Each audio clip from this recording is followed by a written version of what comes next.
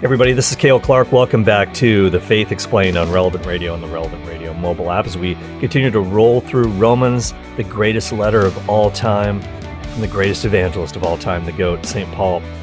And something really shocking that St. Paul says here, just at the end of chapter 2. I want to pick this up.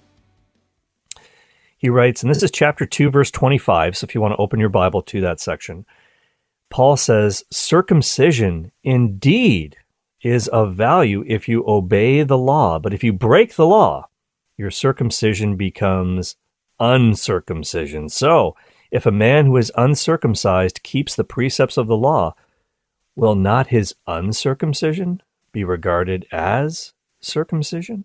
Then those who are physically uncircumcised but keep the law will condemn you, who have the written code and circumcision but break the law. For he is not a real Jew who is one outwardly, nor is true circumcision something external and physical. He is a Jew who is one inwardly, and real circumcision is a matter of the heart, spiritual and not literal. His praise is not from men, but from God. So when Paul talks about superstition here, and again, this is part of his overarching argument that he's trying to make here, saying that the pagans have a sin problem, but so do the Jews.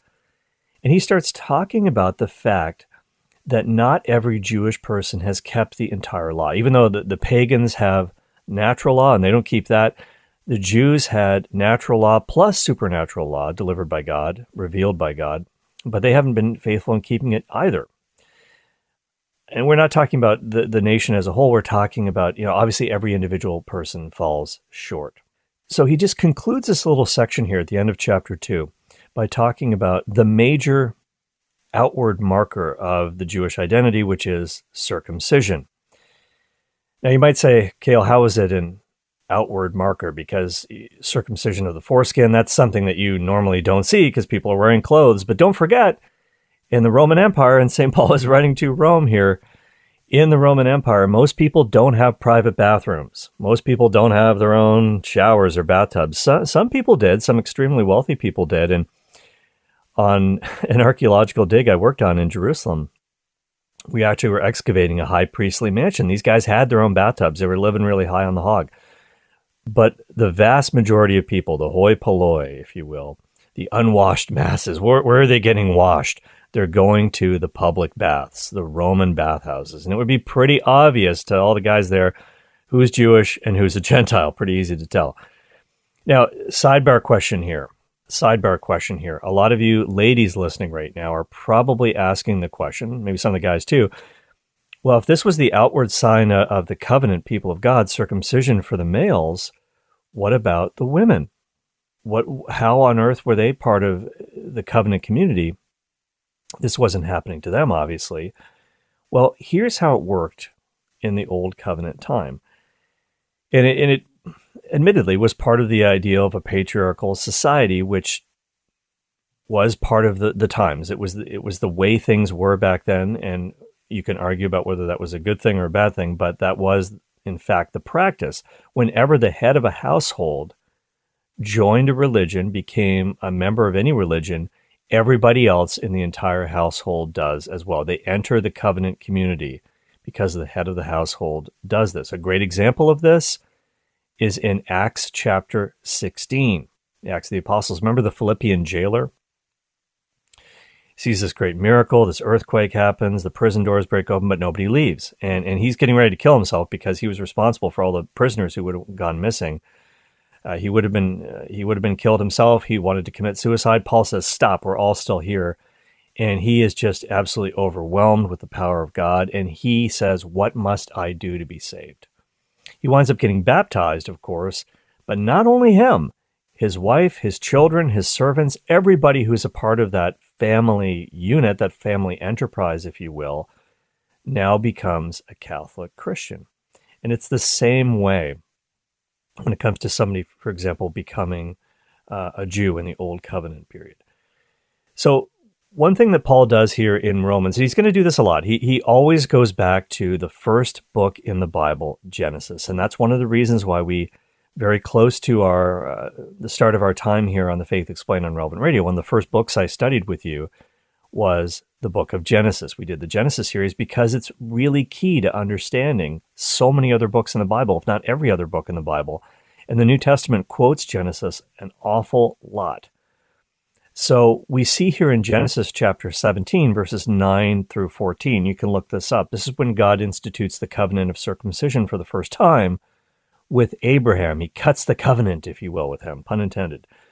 So Abraham and his entire household, all the males, have to be circumcised. All the servants too, all the male servants. Now imagine having a staff meeting with these guys. Abraham's like, listen, got an announcement to make here. All of you are going to have to book a little bit of time off here for some surgery. What? Well, people naturally ask the question, why of all things? Why is this a marker of the covenant? God could have done something else. Why did he choose circumcision of the foreskin? Well, Scott Hahn once said, at least part of the answer, to him at least, was in this. When you look at that part of the body, there's a great need for self-control in this area of human sexuality. And that is undoubtedly the case. All of us have to orient this part of our lives over to God as well. Now, don't get me wrong here. Circumcision is not part of the new covenant. One does not have to be circumcised to take part in the new covenant community of God, the church. More on that in just a second. But Jesus has to be Lord of all, or he's not Lord at all. So we have to bring all areas of our life, our work, our relationships, our pocketbook, everything has to be under the lordship of Jesus Christ, including our sexuality. It has to be under God's purview and control. Now, that's one answer to the question, why circumcision in the Old Covenant? But it also points to something else. We also have to circumcise our hearts. And this is something Paul talks about later in the New Testament. He talks about in Colossians chapter 2. But this is not just a New Testament idea. Paul is not making this up, this concept of circumcision of the heart. That's what God's really looking for. This is in the Old Testament. It's all over the place in the Old Testament. You can look at Deuteronomy chapter 30, verse 6, for example. I don't have time to get into all the quotations from the Old Testament, but Paul did not invent this. This is something that God foresaw would happen in the future. With the new covenant, God's covenant people began to expand into the Gentiles, the other peoples of the world. And this issue of circumcision of the body becomes a huge problem in the early church. Because when Gentiles believe the good news about Jesus Christ, does that mean that they have to become, in essence, Jewish first before they can become believers in the Jewish Messiah, Jesus? Do they have to undergo circumcision for the males? Do they have to keep the ceremonial works of the law, the kosher food laws, all of that stuff? That's a big question, because if you're telling somebody you can't have a bacon burger anymore, that's one thing. But if you're telling people you have to have an operation to join this church, some people might not want to do this. They might think twice. So you might say, well, that's weeding out those who are serious from those who aren't. But on a practical level, it makes evangelization a lot more difficult. And that's exactly what was talked about at the Council of Jerusalem, if you will, the very first church council, ecumenical council that's mentioned in the Acts of the Apostles, chapter 15. And of course, the answer was the Holy Spirit guided the church to say, no, the Gentiles do not need to undergo circumcision to enter the new covenant people of God, because circumcision is replaced by baptism as the sacrament of initiation into the new covenant. But back to this argument from St. Paul here. What he's essentially saying here, and again, it's hard to understate, as Scott Hahn talks about in his commentary on Romans, it's hard to understate how shocking this would have been to St. Paul's Jewish readers or his Jewish Christian readers. He says, your circumcision is regarded as uncircumcision when you break the law. It's like you're reversing the operation, if you will. The uncircumcised man, in other words, the Gentile, the pagan Gentile, when he keeps the law, he is regarded by God as if he is circumcised. And he can actually sit in judgment of you and condemn you, the person who knows the law, the revealed law of God, and you're circumcised, because he's actually keeping it, and you're not. And so this is a really, really important thing. And that's why he says in verse 28, and this is crucial for us to see this, Paul says, "For he is not a real Jew who is one outwardly, nor is true circumcision something external and physical." Verse 29, "He is a Jew who is one inwardly, and real circumcision is a matter of the heart, spiritual and not literal. His praise is not from men, but from God." Now, Paul's actually creating an amazing pun here. It's really, really well done. Because when he says his praise, this person's praise, who is doing the will of God, is not from men, but from God. Now, it's the whole term, the Jews, actually comes from the tribe of Judah. Now, the people of God as a whole in the Old Covenant, they're actually Israelites, but there are the 10 northern tribes. And remember, when the Assyrians invaded, they carried away the 10 northern tribes, and supposedly these tribes were lost forever. These are the quote-unquote lost tribes of Israel. But are they really lost? The answer is actually no. And Paul reveals how they are found in Romans, but we'll get to that when we get to that. That comes a bit later, but it's really exciting. So in the south, what remained were the southern tribes, Judah, the tribe of Judah, and of course Jesus hails from the tribe of Judah. According to his human nature, he's called the Lion of the tribe of Judah. And then, of course, there's a tribe of Benjamin as well. And Paul is from the tribe of Benjamin. Now, the southern kingdom became known as the kingdom of Judah. And in the south, that's where Jerusalem is. And don't forget, in 586 BC, just as the Assyrians invaded the north way back, the Babylonians in 586 invade the south. They ransack the temple, they destroy the temple built by Solomon, and they carry away the Jews. They become known as the Jews because they're mostly from the tribe of Judah, and they carry them away into the Babylonian exile. This is a disaster. We mentioned this a little bit in the last episode. And so that's where that name comes from. But the name Judah, of course, one of the sons of Israel, one of the patriarchs of the 12 tribes, the name Judah and the tribe Judah means praise. And that's why it's a great pun from Paul when Paul says the person who's actually doing God's will and keeping his laws, whether he comes from a Jewish background or a Gentile background, doesn't matter. His praise is not from men, but from God. In other words, he's the true Jew, the true Judah that praises God with his life. And so this is incredible stuff from St. Paul, and very funny as well. You're listening to The Faith Explained on Relevant Radio. I'm your host, Cale Clark. All right, the application for us, obviously, is this. When it comes to our Catholic faith, so many of us are, and I was one of these people, and we all have to fight against this all the time, being Catholic in name only. It's so easy just to pull out our baptismal certificate and say, look, I'm Catholic, I'm in, I've got the paperwork to prove it. That is not enough for salvation. It's not enough. As we spoke about before, like American Express, membership has its privileges, but also its responsibilities. Just being in the family doesn't cut it all by itself. It gives you the capacity to do more, but you have to live up to the teaching of God, and God's going to give you his grace to do it. Just like in the Old Covenant, simply being circumcised, simply being part of the Old Covenant people of God, it's not enough. You have to live it out, and we have to live it out too. We can't do it without the grace of Jesus Christ, and that's really the essence of Paul's message here in the early chapters of Romans. All right, now, let's go into chapter 3. And this, we've had a lot of bad news here. We're going to end the bad news. This is the very last of the bad news before Paul gets into the good news of the gospel. So let's look at chapter 3, the very beginning. And this is really the last piece of Paul's argument here. Paul writes, "Then what advantage has the Jew? Or what is the value of circumcision? Much in every way. To begin with, the Jews are entrusted with the oracles of God. What if some were unfaithful? Does their faithlessness nullify the faithfulness of God? By no means. Let God be true, though every man be false, as it is written, that you may be justified in your words and prevail when you are judged. But if our wickedness serves to show the justice of God, what shall we say? That God is unjust to inflict wrath on us? I speak in a human way. By no means. For then how could God judge the world? But if through my falsehood God's truthfulness abounds to his glory, why am I still being condemned as a sinner? And why not do evil that good may come, as some people slanderously charge us with saying? Their condemnation is just. Okay, so let's pick up this argument here.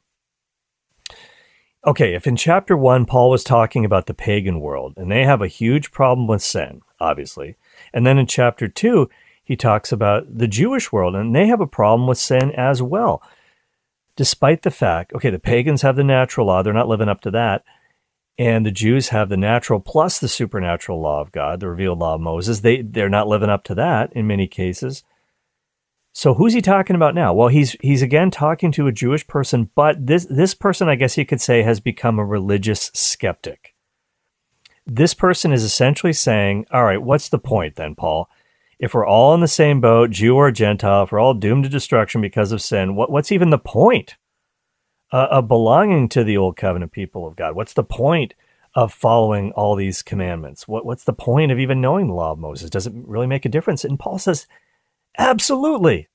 There's a huge advantage to being Jewish. He says, first of all, the Jews were entrusted with the oracles of God. What does that mean? The wisdom of God, the teaching of God, the revelation of God. No other nation on the face of the earth actually had this. And God made a sovereign choice. He could have chosen any group on the face of the earth. He picked the Jews. He sovereignly made that decision, and he used them to begin to reveal himself to the world.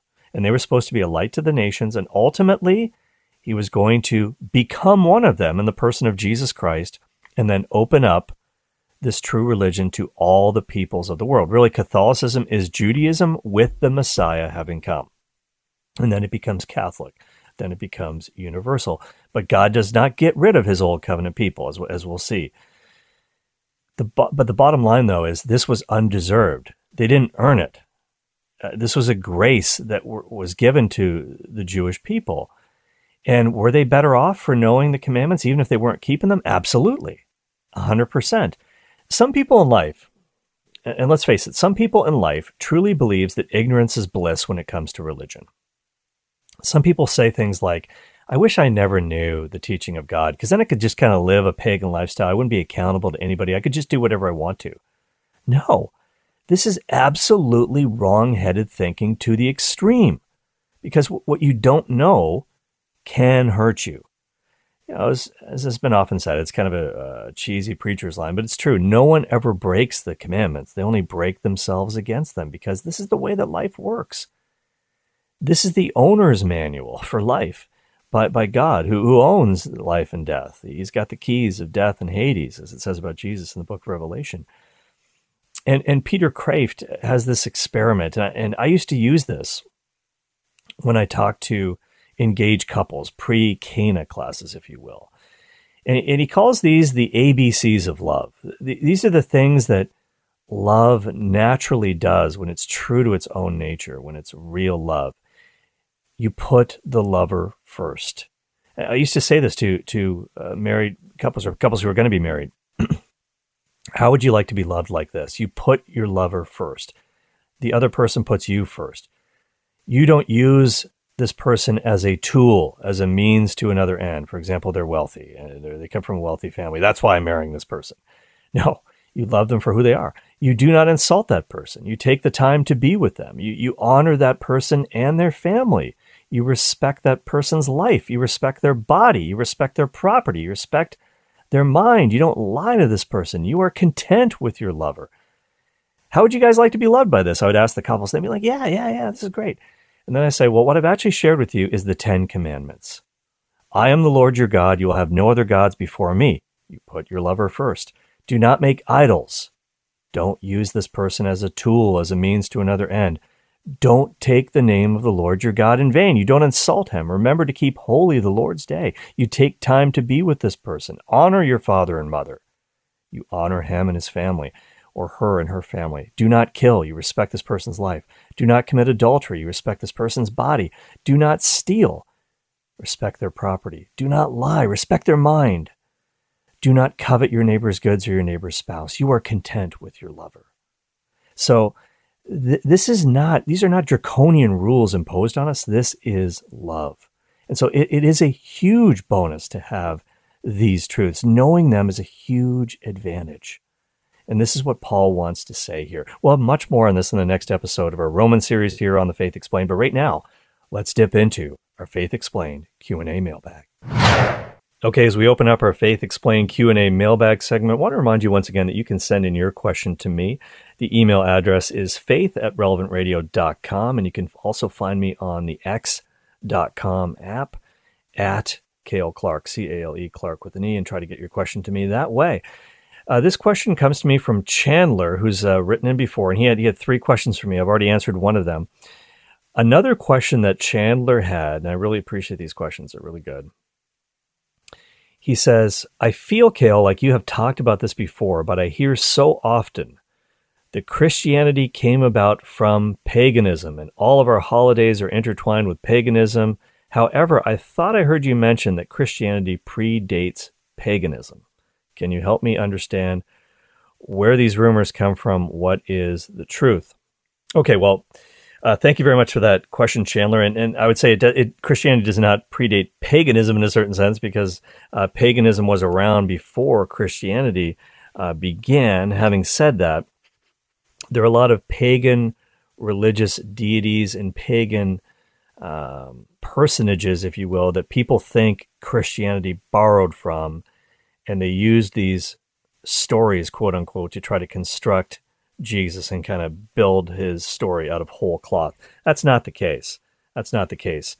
But one of the people that you might have heard of is a guy named Apollonius. Who is Apollonius? Apollonius of Tyana. Now, he's a natural historical figure. And I'm going to let scholar Gregory Boyd kind of explain this. And Boyd says that, quote, here's someone from the 1st century who is said to have healed people and to have exorcised demons, who may have raised a young girl from the dead, and who appeared to some of his followers after he died. And people point to that and say, aha. If this is legendary, this story about Apollonius, why not say the same thing about Jesus? End of quote. Well, for a lot of you listening, you probably never even heard of Apollonius of Tyana, but if you read his alleged life story, it does sound pretty similar to Jesus. So the implication is maybe the Christians borrowed this from Apollonius. Well, that's not the case. There are some parallels here, but they don't hold up. Why is this? Well, as Boyd explains, the biographer of Apollonius of Tyana was a guy named Philostratus. He wrote a century and a half after the life of this guy. Now, that's a long time. Now, when it comes to the Gospels, the biographies of Jesus Christ, they were written within one generation of the life of Jesus on earth. So we just know that the closer something is written, like a biography, in time to the lifetime of this individual, the more likely it is that the facts have been kept straight, because there are eyewitnesses who are still alive and walking around. And there were plenty of them, thousands of them, eyewitnesses to the life and ministry of Jesus when the New Testament documents came out. So there's less time for any kind of legends to accrue or anything like that. It takes much more than one generation for legends to get going. We don't have that with Jesus. There wasn't enough time. Not the case with this guy, Apollonius. Now, we also have 4 Gospels. We have 4 biographies of Jesus in the New Testament. We also have the writings of St. Paul that talk about the life of Jesus. Josephus, other non-Christian historians and figures wrote about the life of Jesus. So there's lots of evidence for his life. With this guy, Apollonius, there's only one source. That doesn't mean it's necessarily wrong, but the fact that there's only one source does kind of call it into question. It'd be nice to have more sources. Yeah, here's the kicker, though. This guy, Philostratus, who wrote this biography of Apollonius, he actually was hired to do this. Now, who hired him to do it? An empress, and she was very devoted to Apollonius. In fact, she wanted to dedicate a temple to this guy. So Philostratus, as he's writing the biography of Apollonius, he has a motive to embellish the story and make it sound really, really good, because she wants it to be awesome. Not the case with the gospel writers. They had everything to lose, no gain, humanly speaking, from telling about Jesus Christ. They all paid for it with their lives in grisly ways, except for John. Not that he had it easy either, but the motives were very different. Also, Gregory Boyd says that the way that Philostratus writes about Apollonius, it's a lot different from the Gospels. He has a lot of statements in there like, well, people say that he did this, that, or the other thing. Some people say this young girl had died. Others say she was just sick and he allegedly brought her back to life. So he doesn't exactly seem like he wants to commit to this guy being a wonder worker, Apollonius. But here's the thing, and this is maybe the death knell to this comparison. Philostratus wrote in the early 3rd century in Cappadocia. You probably heard about Cappadocian Christians. Christianity had already been flourishing there for some time. So here's the deal. If anybody's doing any borrowing, he is borrowing from the Catholic Christian faith, from the accounts of the life of Jesus that were already out there. It's way after the lifetime of Jesus and how the early church got going. So the comparisons don't really hold any water. But even if Apollonius did do outstanding miracles, that doesn't mean that Jesus didn't. You have to take Jesus' life on its own merits. So at any rate, this stuff is later. It's after Christ. That's a pagan comparison, if you will.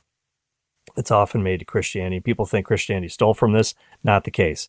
If anything, it's the other way around. And it's the same thing when it comes to the mystery religions. There are certain mystery religions out there that people think that Christians borrowed from when constructing the Gospels. No. Again, these were later than the Gospels. This idea of dying and rising gods, and this has nothing to do with the resurrection. When the pagan religions have this stuff in them, this has to do with the cycle of nature. Crops, they die in the fall. Plants come back to life in the springtime.